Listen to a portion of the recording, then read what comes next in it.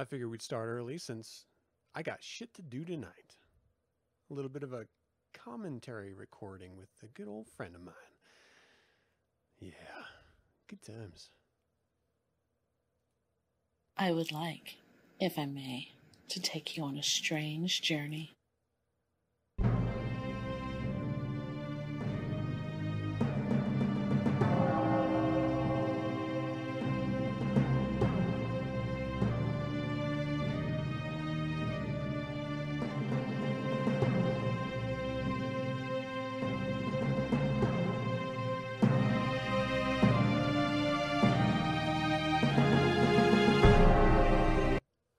Welcome to 9 Cents. 9 Cents is a satanic perspective of our modern world, and I'm your host, Reverend Campbell. It's great to have you. It is Sunday, June 27th, and got a great show for you this week. In The Devil's Advocate, I'm going to give you just one, of my techniques for finding the third side, the uncomfortable third side perspective.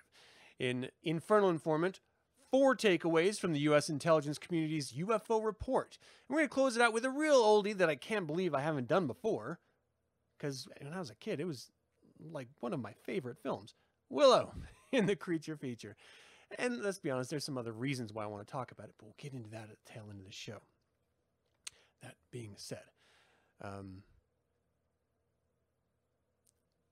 for those of you who have pets, you know that they can be expensive if you have to take them to an emergency room. And our dog, Freya, who's a husky wolf hybrid, she, for the past couple days, has just sort of been whining when she stands up. And we've isolated the pain around her abdomen. It got to a point where in the middle of the night, not last night, but the night prior, every single time she would shift or move, she would whine and wake us up. So in that morning, we took her outside and she would not even get up. She wouldn't use the bathroom. She wouldn't do anything. She was just in incredible amounts of pain. And so Shauna's online, my wife, looking at possible problems. And, I'm just sort of hands in the air like, I don't know what to do. We just have to wait for a vet to open so we can take her to a vet because, of course, they have regular business hours. If it's a human, any time of the day or night. But if it's an animal, let's just make them wait. It's not as important. If it's your dog, we'll just, let them wait. And then there's no actual emergency room service for animals. You have to have an appointment. And so the best that we could do was drive across town and wait for like 2 hours or something for an opening to just happen to come up. Like that, everything was booked out. Let's, forbid your dog gets hit by a car or something and you need an immediate service to take care of them. Sorry, you're just going to have to wait your turn, I guess. Which is true in an emergency room as well, but it goes by severity of injury. I don't know why I'm holding a coaster, but I am. So anyway, they got her in, they x-rayed her, and it turns out she was just sort of backed up internally and that was pushing on nerves. And so they gave her some laxatives, and a couple hours later, she seemed okay. And so I'm really glad that that was the only extent of the problem that she was experiencing. Really, really glad that that was it. But like, laxatives was the solution, and it was almost $500 to determine it was just laxatives that were needed. That's ridiculous that you have to drop $500 for laxatives. We bitch and moan about our human healthcare industry, but there's a racket in the animal healthcare industry as well. It's ridiculous. Okay, let me give a quick shout out. You guys are chatting it up in here. Callista, thanks for jumping in so early too. It's good to see you. Scott, how you doing? Lexi, good morning. Dog, how you doing? Thanks for joining live. Let's see, Lanny, good to see you in the live chat, man. How you doing, Zachary? Always great to see you. Anyone else? Scott, thanks for joining live, man. Farith, how you doing? Vasari, what up? Did I already say your name? I feel like I haven't seen you in a while. It's good to see you. Ow. A-U-O-U. A-U-O, however you say your name. Thanks for joining live. It's good to see you. Mike, what's up? Just in time. Yes, you are. Brad, my man in Amsterdam. How you doing? Can't wait to see you soon. Rod, how you doing? Tony, what is happening? And Nojness? Noiness? I don't know how you pronounce it. How you doing, Rhino? What's up? Cameron, John, I know you. About to see you a little bit later today. I think that's everyone. All right. Thank you guys so much for tuning in live to this early show of 9 Cents. Hell, if I knew you were all going to be showing up anyway, I would have just done this early all the time. I mean, why not? No, I prefer it in the evenings. Okay, critical race theory. I've been hit up by a couple of, maybe it's one person over and over again. In my memory, I think it's more than one person, accusing me of being a critical race theory apologist, which at the time I knew nothing about and I was really surprised by. And then I got someone, just begging me to do something on do a show with the topic of critical race theory, please. And the truth is that I can give you my opinion, but that's just me. That's just my opinion. So I thought I would bring in someone who is a bit more educated than I am. And we were going to do a show on Friday. We had to reschedule. So this coming Friday, maybe, if all the stars align and we don't have any other issues that arise, and let's be honest, life happens sometimes and you have to reschedule, but we're planning a critical race theory episode. We're going to talk about it. We're going to talk about its foundings. We're going to talk about the detractors' message of it.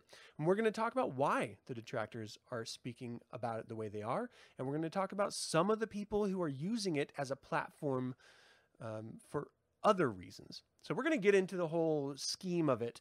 So if you have opinions and you want to tune in live and share them, you're more than welcome to. Again, probably Friday. I'll put out an email on it to let you know for sure. The book club is tonight. If you've gotten a copy since the last time you heard about it, you're always welcome to jump in wherever you want. This week, after this show, we're going to be talking about chapter 2, and then next week we're going to be talking about chapter 3. So if at any time like between now and next week, if you want to jump in, shoot me an email, info@reverendcampbell.com, and read chapter 3 so that you can discuss it with us next week. And you can get up to reading the rest of it at your own pace, in your own time. It'll be fun.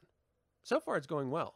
The truth is I'm planning on much further than the second chapter. I'm planning on doing something about this book, so I need to read ahead so I can get my questions in line. Let's see, what else? Last week, I finished reading The Great Gatsby, which is just, I love me The Great Gatsby. I got all misty-eyed and emotional at the end of it. Don't know why. I've read it before. I've seen the film numerous times. Never got emotional then, but for some reason, this reading did.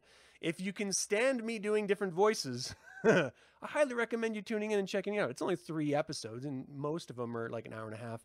The last one was 2 hours, but it's a great book, a lot of fun, and there's a bit of discourse during the, between chapters as well. So check that out if you're so inclined. And if not, that's okay too. All right, let's dive into the Devil's Advocate here.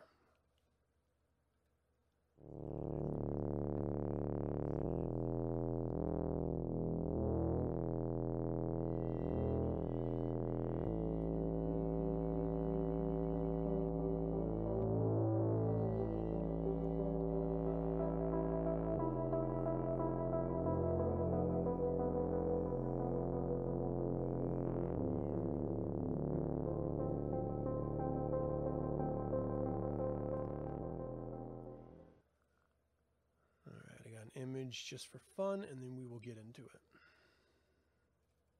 I should preload these, but they end up warping for some reason, so that's why I don't do it. All right, so technique for finding a third side. I think I was watching some fictional film or something, and it just showed a scene that immediately reminded me of my early time in the military and a technique that was taught to me in order to see things in the dark. And I never thought about this before, and so when I heard it, it was eye-opening. I genuinely didn't think it would work, but the truth is, it does. And the reality is that the technique is used in many different places, in many different um, disciplines, and we'll get into that a little bit, is sort of surface level. But I wanted to present it as just one other technique in order to find a potential uncomfortable third side perspective in a topic or in a situation. And I do think that it applies, and I do think it could be interesting to some of you. So let's dive into it. Technique for finding a third side. When I was in the military and we would run night operations, I was taught how to see in the dusk and in the dark. And the trick is very simple. Don't look at what you're trying to see. Now, it doesn't sound logical, but if you're trying to look at something crawling through the brush right here, you want to look around this object. Don't look at it, look around it. And what you do is if you just look at it, your eye can't adjust in the middle of the night or in the dusk to the available light in order to see clearly what it is. But you do see around the periphery. For whatever reason, I don't know the science behind it. So if you look around the proximity of it, your periphery picks up the form of it, and your mind will map that together, and you'll actually see what you were trying to see in the first place. Again, it doesn't make sense that it should or does work, but it does. And you can apply this to literally anything. Not necessarily the literal looking around something, but the figurative looking around something. Okay, so it reveals the objects spatially rather than directly, because you can't see it directly. The object's existence is suspected but unknown, right? A lot of times you're going to hear things, like just for example, the UFO article that I'm going to talk about here in a little bit, or maybe it's critical race theory. And you're trying to see what it actually is. But you can't, because it's not being presented in reality the way it actually is. And we can parallel this idea with Satanism. What Satanism is purported to be in reality is very, very different than what it actually is. Now, we all know what it is because we're Satanists. But everyone out there doesn't know. So if they're just looking at the average person in media saying, hey, look at me, I'm a Satanist, I got big horns on my head, and they're misrepresenting us, to a fault, the outside world isn't going to know. But if they look around that fool, they look at the history about the actual religion itself, if they look at the writings that were published before that person came into place, if they looked at the media that is covering that person and what they're getting out of that coverage, i.e., looking around the person rather than at the person, then you're actually going to be forced to learn what the religion is about because you're going to investigate it. You're going to read about it. You're going to realize that the media is paying attention because it's getting clicks or it's trying to deliver a message. That message may not be true. And the only way you find out that reality is by looking into it. Scientists use this technique in order to discover black holes and arguably discover the existence of dark matter. They use they reference the gravity, the gravitational lensing or the gravitational force that these entities have on the surrounding bodies, celestial bodies, and they can tell that something is there. You can't actually see a negative, and so you see the reaction, the gravitational force of the negative. And that's how we detect a lot of things in space, is not the direct reflection of light from it, but the projected or the distortion around it. For example, looking at stars' light in the sky, you're not actually seeing the star. You're seeing the star as it was thousands of years ago when it started projecting that light toward us. It had to travel at the speed of light through the universe in order to hit your eye at this one moment. So you're not seeing the star as it is, you're seeing it as it was. The hard truth of the actual star is that it may not even exist, and we wouldn't know it until that final moment of light arrives. It's a way of testing reality for yourself, right? If there's a topic that is sort of a du jour topic that everyone is excited about, and everyone's spreading misinformation and lies about, or maybe they're just sharing their own political agendas, it's helpful not to actually look at the topic, but instead, as I mentioned before, look around it. Try to figure out why it's being talked about, what they're getting out of it, or what they're distracting you from by bringing the topic up. And then you're going to realize the uncomfortable third side perspective of that topic. It's not going to work in every situation, but in most situations, it's going to be very, very beneficial. And this goes for interpersonal relationships as well. It can help you discover whether or not you have, whether you are a psychic vampire, though you wouldn't be doing the exploration of the idea of it if you were. But if you're, connected with a psychic vampire, look around that relationship. Are you getting anything out of it?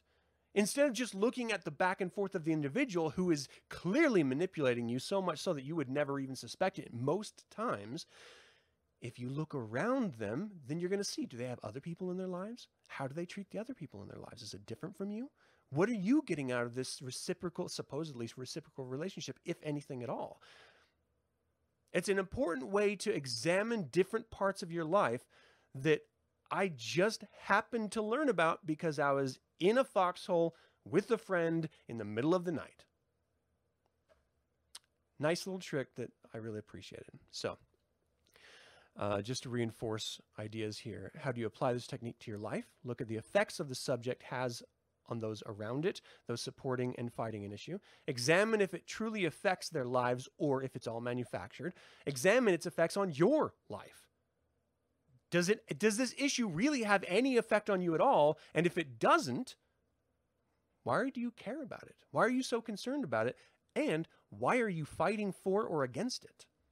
If it doesn't affect you at all, why are you so up in arms about it? This can be applied to a lot of different social media issues. Look into how the subject's gravity affects others outside of your social circles. Because social media, and arguably wherever we get our news, we tend to find ourselves in an echo chamber, right? This sort of vacuum of information that doesn't really bring in outside perspectives very often, unless you're aware about that stuff, but most people aren't. They just like to sit in their comfort bubbles of knowledge. You're never actually going to learn whether something's a real issue or whether it's just a hyped issue. For the people who really believe the QAnon bullshit, well, they're existing in those little QAnon bubbles. Do you think they're looking around those issues to try to find out why they're buying into all this stuff? Whether it should actually affect their lives? Whether there is really a satanic cult Hollywood elite conspiracy? No, they don't. They're not. They're just in this little echo chamber smelling their own farts. That's what it comes down to. Don't smell your own farts. Ventilate, people. If it doesn't directly affect you or your loved ones, does it affect them indirectly? Can you live with the effect that it has if it does affect them? Is it a nuisance or is it a dramatic effect? And ultimately what you're going to do is prime yourself to be able to discover that uncomfortable third side perspective by looking around the issue rather than directly at the issue. Study, question all things, and you can find your third side perspective very simply. So anyway, I hope that was helpful to you guys. It's just what I have picked up, and it ends up working. I'm sure you guys are throwing out much more scientific ways of looking at this terms, but I used my military experience because that's what I know. So, what do you guys have to say before we move on here? You're talking about mosquitoes. You guys are killing me. The center of the retina tends to be less sensitive to low light due to the way your eye focuses on light during the day. You can observe this effect within your own eye if you look through a pinhole in the bright sky. Yeah, I've done that too. We also use Doppler effect quite a bit. Parallax effect, as Lazarus is saying. Lanny's saying he's picking up what I'm putting down. He's thinking, though, about how many Satanists use this method naturally. You often do. Yeah. And again, anytime I talk about a subject or I bring up an idea, the chances that you guys already know it or you've already experienced it are pretty damn high. I'm just sharing ideas. That's it.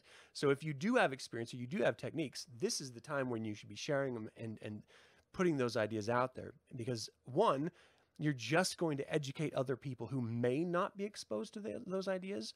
And two, you may be able to have a really healthy back and forth about what's more effective or less effective in different techniques to be used. I mean, this is literally like the doctor's magic circles back in the day. That's what this chat room can be. And that's, in best cases, what it is. You're also naming and categorizing the experience, which is helpful. Oh, nice. Okay, so that's all for this devil's advocate. Let's do a little bit of infernal informant here and have a little bit of fun with this one, too.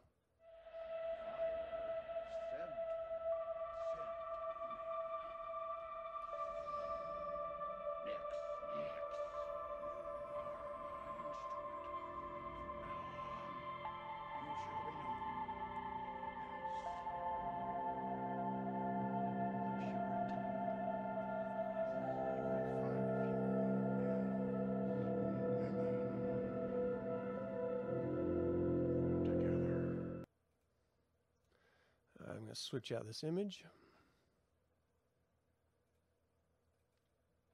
4 takeaways from the U.S. intelligence's community UFO report. This is actually a CNN article, and I got to read, so I got to pull out my glasses. The U.S. intelligence community on Friday released a hotly anticipated report on what it knows about a series of mysterious sightings of unidentified flying objects by Navy pilots and others.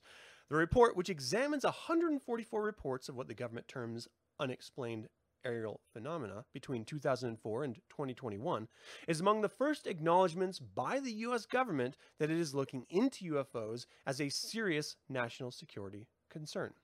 UAP clearly poses a safety of flight issues and may pose a challenge to U.S. national security, the report states. Here are the top 4 takeaways of the report. 1. No evidence of aliens. But what are they? Investigators found no evidence that the sightings represented extraterrestrial life, a senior U.S. official told reporters on Friday, although they didn't rule out the possibility. Of the 144 reports we are dealing with here, we have no clear indications of that there are any non-terrestrial explanations for them, but we will go wherever the data takes us, the official said. If there are not visiting life from another world, that doesn't mean investigators know what these strange sightings are. Of the 144 reports covered in the study, officials were able to explain only 1 of them. Investigators were convinced that the majority of the sightings were indeed physical objects, the official told reporters on Friday. Quote, most of the UAP reported probably do represent physical objects, given that a majority of UAP were registered across multiple sensors to include radar, infrared, electro-optical, weapon seekers, and visual observation, the reports found. In 11 cases, pilots reported near-miss collisions with these strange objects. 2. No evidence of foreign government involvement either. For lawmakers, intelligence and military personnel working on the issue, the bigger and more likely concern was not that alien life is visiting Earth, but rather that a foreign adversary like Russia or China might have developed some kind of next-generation technology that the United States doesn't know about. At least for now, there's no evidence that the strange sightings are foreign surveillance or new technology, the report found. Still, it's possible that some of the 143 unexplained cases might wind up being foreign technology. That's one of the reasons the report doesn't include more examples of the sightings that haven't previously been made public. They're very sensitive, too, if this is an adversary. You want to be really careful about saying, we know this and we don't know that, said Representative Jim Himes, a Connecticut Democrat on the House Intelligence Committee, who received a briefing on the matter from Navy and FBI officials last week. The report is going to be a little unsatisfying for that reason, and that reason alone, he said. 3. Why don't they know more? In short, bad data. The limited amount of high-quality reporting on unidentified aerial phenomena hampers our ability to draw firm conclusions about the nature or intent of UAP, the report found. Officials don't believe any 2 of these 144 sightings are necessarily the same thing. For the report, investigators try to sort the incidents into 5 categories. Airborne clutter, like birds or weather balloons, natural atmospheric phenomena, U.S. government or industry development programs, foreign adversary systems, and an alluring catch-all, other. But in 143 cases, analysts simply lack the technical information they need to be able to to be able to come to firm conclusions. Some reports of sightings included no sensor data at all for engineers to examine, but rather were solely verbal recollections by pilots. Reporting was also hampered by the cultural stigma associated with UFO investigations found. Narratives from aviators on the operational community and analysts from the military and IC describe disparagement associated with observing UAP, reporting it, or attempting to discuss it with colleagues, the report said. Part of what the Pentagon and the intelligence community intend to do next is develop a standardized reporting system for sightings. They also plan to begin collecting data in places where pilots are not flying to see if there is a baseline level of activity that they can record. Right now, the senior U.S. official said there is a reporting bias in the database of sightings they have because most of the reports they have are from Navy pilots. And 4, UFOologists and some lawmakers disappointed. Some congressional sources who have seen the classified versions of the report have already expressed disappointment there's not more of an explanation for the episodes, saying the report raises more questions than it answers. Many lawmakers said the report signaled a need for further study on UFOs. This report is an important first step in cataloging these incidents, but it's just a first step, Senator Marco Rubio of Florida, the top Republican on the Senate Intelligence Committee, said in a statement on Friday. The Defense Department and intelligence community have a lot of work to do before we can actually understand whether these aerial threats present a serious national security concern. The report is almost certain to disappoint UFOologists, who have hoped it might offer definitive proof that the U.S. government has made contact with extraterrestrial life, what is known in those communities as the disclosure.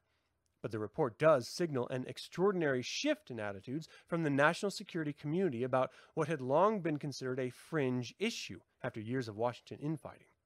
Erasing the stigma surrounding a serious discussion of UFOs was also the goal for the lawmakers in 2020 when they passed legislation requiring the Pentagon and intelligence communities to produce this report. The goal at least appears to be within sight, some lawmakers say. The stigma is gone, Representative Mike Quigley, Democrat of Illinois, said last week following the House Intelligence Committee briefing. The fact that they are taking this sort of seriously for the first time, I think is important, Quigley added. So that's the article. I wanted to talk about possibilities of this because that's what I find more interesting. And let's apply maybe a little bit of that technique I was talking about earlier. There's a lot of comments being blocked for some reason. Okay, first of all, some government agencies may know more than this committee or are able to talk about in this report. It's a possibility.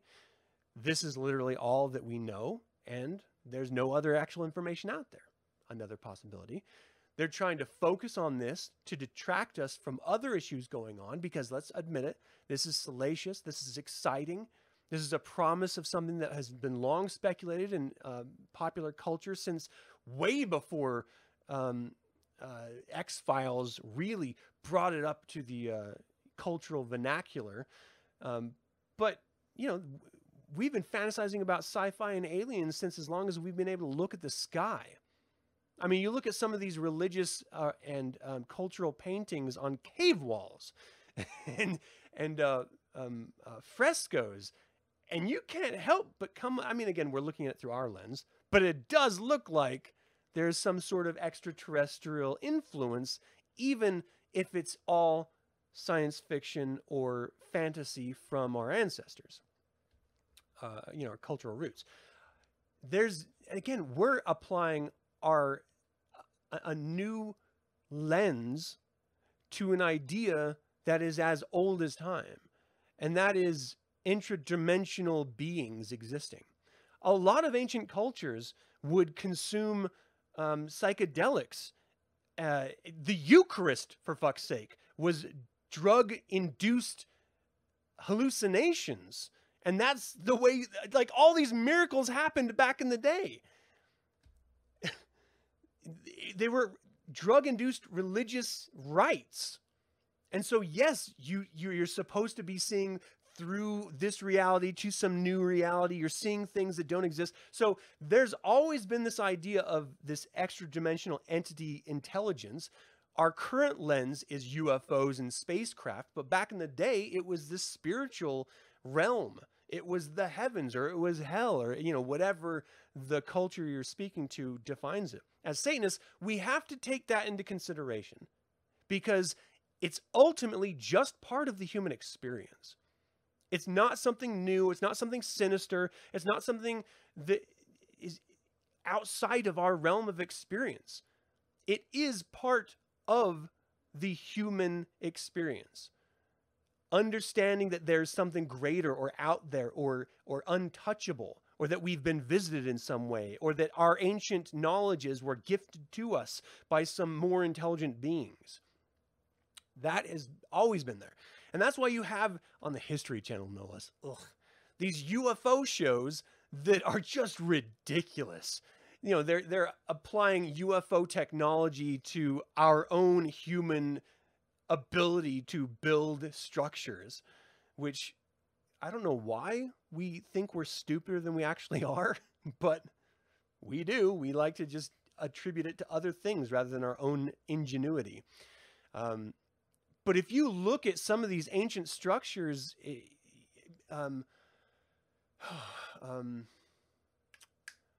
it's eluding me now. It was uncovered. I think it was like in 04 or something. Göbekli Tepe. It was literally buried by mankind and it's this massive communal structure that should not have existed. One, the technology wasn't supposed to have existed at the time that it was buried. But two, there shouldn't have been people around that would have been able to create something like that in order to then refill it and preserve it for future generations. It speaks to this human cycle of development and destruction, either externally or internally. Most of the time it's because of external factors, whether it's, the planet suffering massive cataclysmic events like comets or meteors, or rising tides, or a combination of all of the above. Most cultures speak of these cataclysms, and that's where the biblical flood comes from. Gilgamesh, ancient Sumeria tale, spoke of ancient floods before the Bible hijacked it. So all I'm saying by referencing all of this is that the way I see it is UFOs are just the modern version of that. We're literally looking at unknown phenomena and applying our pop culture sensibility to explain it away without admitting that we literally don't know what it is. And I love Neil deGrasse Tyson's take on the he isn't Titan. Neil deGrasse Tyson's take on this is that we say that we don't understand what it is, and then we immediately say it's a UFO. And you can say unidentified flying object, but we all know what you mean when you say UFO. You don't mean that you don't understand what it is. You're saying it's aliens. Let's just admit that we don't know what it is, and that's all this report is saying. We have seen it. We have testimony. We have cataloged it. We have data, but it's not conclusive. You don't even include eyesight, first-person witnessing as reliable testimony in court cases. Why would we rely on that for UFOs? Proof of alien life, when there's no other evidence. And so where he is much more skeptical than I am in, the possibility that this is some form of other life analyzing or exploring or studying or cataloging or whatever, I want to believe. How do we know that we're just not falling in the same old traps, The same old traps of claiming that it's God's when lightning is striking rather than atmospheric discharge. I mean, it's we have to be able to admit our own ignorance and accept that and be comfortable in that. And it's fun to fantasize and hypothesize, but unless you're testing that hypothesis in some way, it's just fantasy. It's just pseudoscience ultimately. And so as much as when I first mentioned this a few weeks ago about this report being released soon, and I said that it's not going to matter because people who want to believe are still going to say they're covering something up, and people who don't believe are going to say, ha, see, we don't have any information. There's nothing to prove that it isn't terrestrial, or it isn't, our neighbors or Russia or China or something.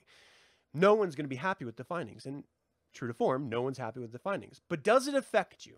Does it affect your life in any way? Other than the excitement, the interest of it, no. This doesn't affect us in any way at all whatsoever, period. So why should we let it affect us? With everything, one thing I'm getting from reading the We Are Satanists book, and clearly if you've read any of Anton LaVey's previous writings, you understand that he was a big pessimist when it came to pop culture and the power and magnitude radio at the time, but then ultimately television and religion had on the population's psyche.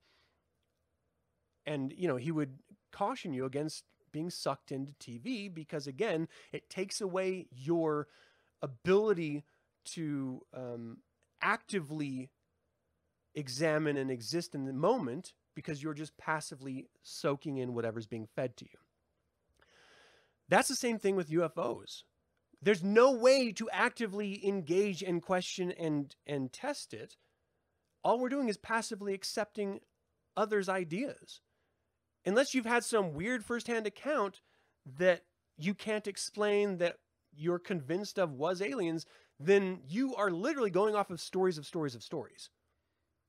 So we would never believe that is true if it were in any other case. So why in this particular one do we think that it must be real? Again, I personally think this is more of a distraction than an enlightening document. I'm infuriated that we're spending time on this rather than infrastructure. I'm infuriated that we're spending time on this rather than healthcare or education or homelessness or symptoms that are really, truly affecting the American populace on a daily basis rather than stuff like this, which, yes, is exciting, but there's no meat to it.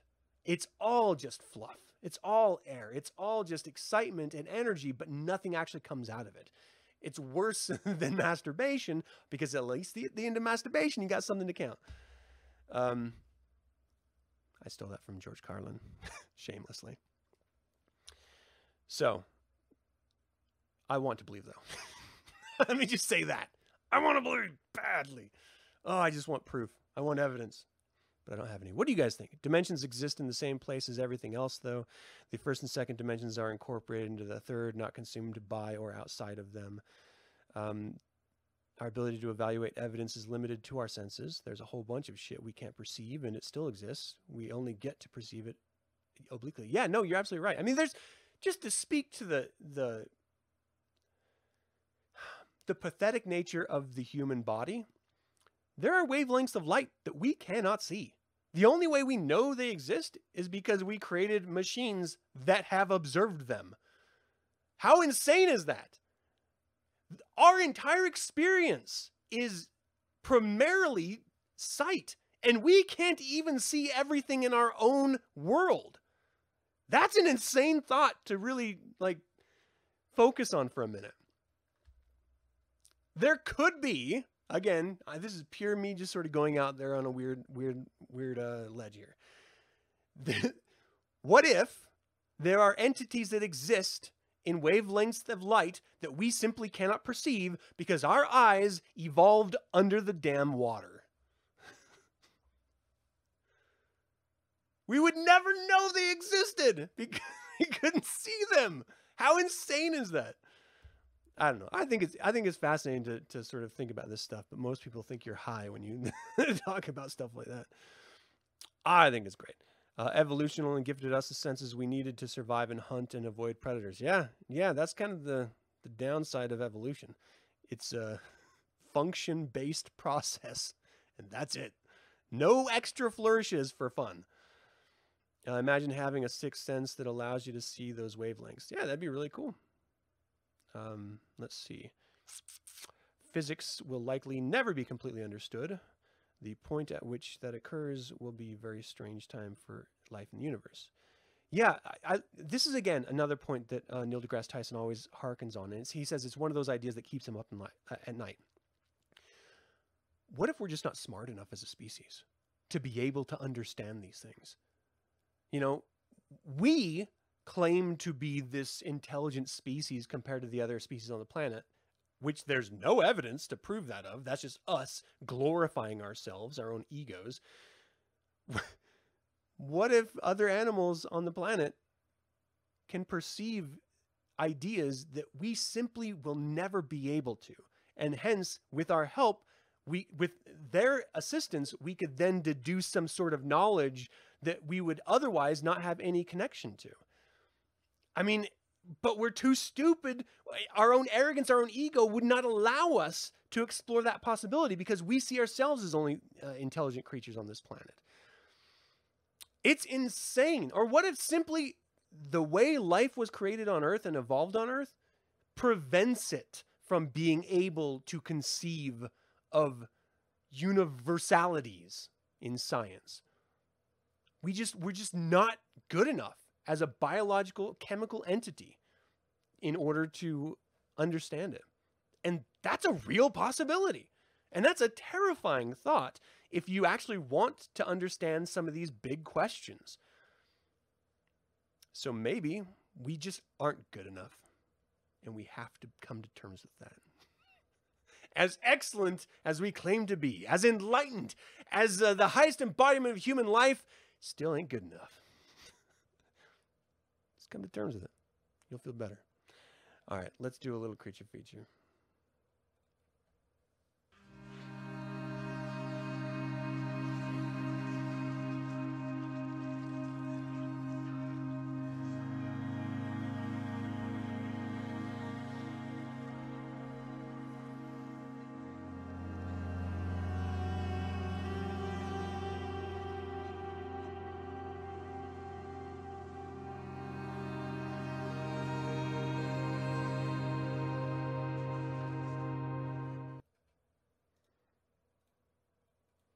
All right.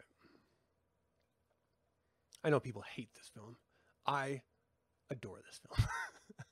Willow. This is the 1988 American dark fantasy drama film directed by Ron Howard, created by George Lucas. He actually was conceiving it back in '77, and he finally got around to solidifying the idea of the story and presented it to Ron Howard to direct. It was written, the script was written by Bob Dolman from the story by George Lucas. The log line is a young farmer is chosen to undertake a perilous journey in order to protect a special baby from an evil queen. Very, uninteresting sounding. But this was a pivotal film, not just for ILM, but for storytelling in its step from analog to digital filmmaking. And at the time, there were really no epic scale fantasy films out that could compare to this. You had Excalibur, which was very confined feeling. First of all, I love that film. So it told a really interesting story, the Knights of the Round Table, the King Arthur legend, but it was, again, very confined. It didn't feel grand. There wasn't a universe behind it. It was just the myth itself. IMDb has this sitting at 7.3 out of 10. Rotten Tomatoes has it at 51% rotten, 79% audience score, so there's a huge disparity between the critics and the fans of this film, clearly. It stars Val Kilmer as Mad Mardigan, the swashbuckling warrior, Joanne Whaley as Sorsha, the daughter to Queen Bavmorda and the King of Tirasleen. She's sort of working with the bad guys and then flips at the end. Warwick Davis plays Willow Ufgood, who is the hero, and then Jean Marsh plays Queen Bavmorda, the ultimate bad guy or bad woman in this film. Again, we tend to think of villains. I tend to. This is solipsistic to me to say that. But, you have like Gargamel and the Smurfs, who's like this, sort of bumbling bad guy idiot. You have every bad guy in Scooby-Doo, who, again, is just sort of a bumbling bad guy idiot. Bad guys weren't really evil. They were never like Alien. You know what I mean? Like just personifications of darkness. Even Nightmare on Elm Street with Freddy Krueger, he turned into this sort of like, goofy one-liner guy. The first film was very scary. The remake was pretty scary, but all the others, it was all just sort of pop culture, quippy one-liners. Make you laugh and scream at the same time. So bad guys in this era weren't truly just horrific bad guys. Queen Bavmorda, however, was bad as they come. She is scary as shit. She didn't mind murdering babies, banishing them to different realities. She would do anything she had to do in order to maintain control. And she looked evil as shit. Like, she was the equivalent of a live-action screen form as Mum-Ra was in Thundercats, the cartoon, when I was a kid. I don't know if any of you know that reference. That was a scary villain. But she's like the real life version of it. It was so great. It was so scary, and the whole setting of it was dark fantasy. It wasn't that, in the 70s and 80s, there's a lot of fantasy that was, a little leaning on medieval, but then they added all this fantastical elements in it, this sort of, make it a little bit safe feeling. This was just a gritty world where people were just thrown in crow's cages and left, abandoned. That's where we run across Mad Mardigan, for example. But again, speaking to that bridge between analog special effects and digital special effects, ILM, when they were making this, they came up with morphing technology in order to create that scene where Finn Rizal turns from, I think she was a goat at the time, into the actual woman that she was originally transformed from by Queen Bavmorda years prior. So there's a lot of special effects that we take for granted that we just think they've always been like that. But no, this film was the bridge for that, because after this, it was The Abyss. It was T2. Like, those were huge special effects films that if it wasn't for the morphing technology that Willow, got to point the right direction, that Willow helped spur through Industrial Light and Magic, and ultimately George Lucas, because he ran that company. It was his innovations that pushed storytelling into real possibilities with special effects. So you gotta, if no other reason, tip your hat to this movie for that aspect alone. It had a $35 million budget. Its box office take was $137.6 million, which is not a lot considering. It was considered a bit of a flop. But I remember as a kid, there was tons of commercials all the time. There was huge deals with fast food restaurants for like their, like Happy Meal type stuff, little toys and everything. They made board games and video games and comic books and everything off of it. So it was a huge IP generator. Of course, if George Lucas is involved, of course, they're going to go with that direction. And the music is a silent killer because it is played in so many action films since that no one even knows it's attributed to Willow. Like, the whole main theme score I've heard in at least 15 different films since. And they're not all fantasy, they're not all adventure, but it's just the music by James Horner was so good that they just stole it for other films. It's crazy. It got tons of nominations as well, though, and it's a little bit of an embarrassment for them, but it came out at the same time that Who Framed Roger Rabbit did, and that actually stole a lot of the wins in the Academy Awards in that time for what they were nominated for. Which, let's be honest, that was in the day, that was a pretty fun film too.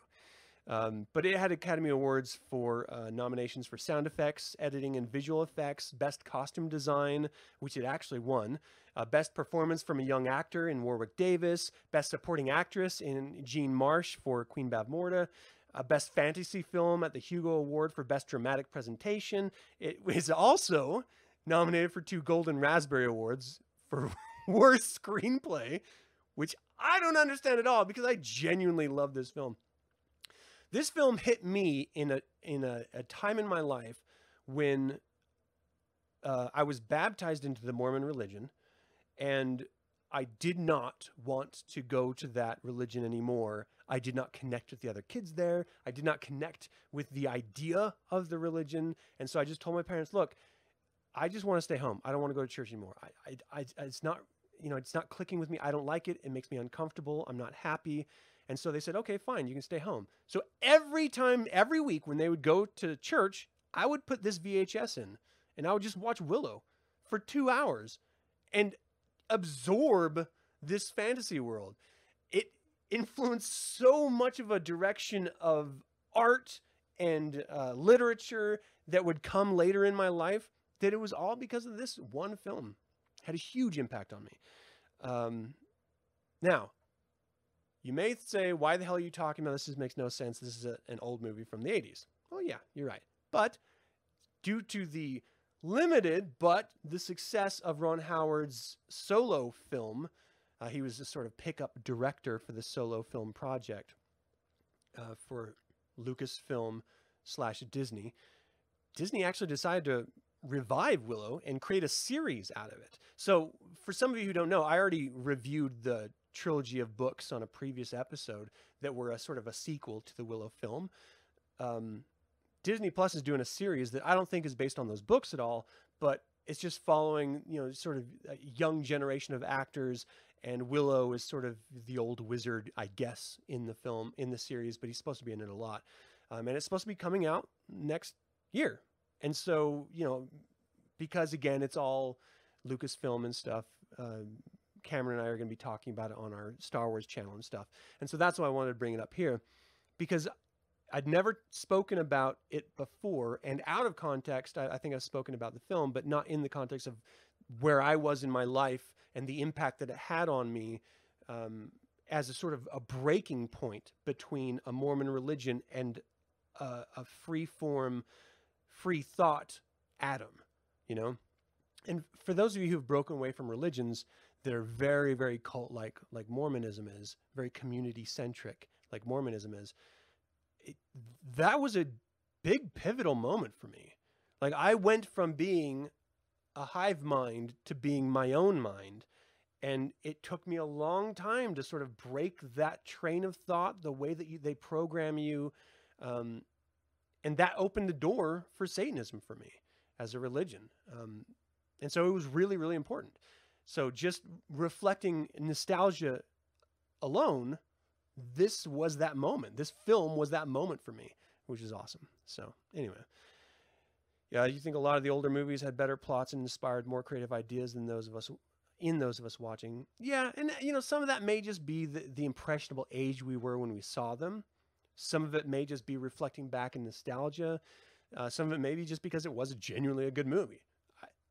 It's hard for me to tell whether this was a really good movie or if I just remember it as being a good movie and that's why I really love it, which I sort of lean toward. But I love talking about it. I love rewatching it. I love the characters and the actors in the take because they were in their prime. I love George Lucas's storytelling in that time because it was pure adventure. And again, unforgivably dark. We forget that Disney played with a lot of dark themes, like the film Watcher in the Woods and the Black Cauldron, where, and even arguably, the Hunchback of Notre Dame, there's some really dark song sequences in that. Disney played with some really dark themes back in the day, but then they stopped in the late 80s and they moved to more safer, sort of more palatable to an ignorant audience, I'll say. And they made that pivot hard. And this was in the day when it was okay to be dark. I don't know if you could make this film nowadays because, again, it focused on insulting little people, calling them pecks, and how they were sort of literally kicked. There's a scene when Willow Epgood, who is a little person, is holding, or he's trying to get the baby away from Mad Mardigan, who is dressed up as a woman. Again, I don't know if you could get away with this in a modern film. But Saoirse just walks up and literally kicks this little guy, and he goes flying across the room. You can't drop kick a little person nowadays. People would lose their minds. And there's another scene where Val Kilmer's dressed as a woman, and the woman that he was fucking, her husband comes in. So he dressed like the woman in order to, act like he's not having an affair. And the guy literally comes onto her and starts sexually assaulting Mad Mardigan, grabbing her, his supposed boobs, telling her he wants to breed with her. Like, you couldn't do this stuff again. Not nowadays. No way. It would just, I don't know. I want to live in a world where if it's consensual, you can kick little people and you can sexually assault guys dressed as women. I'm putting it out there. as long as it's consensual, is all I'm saying. All right.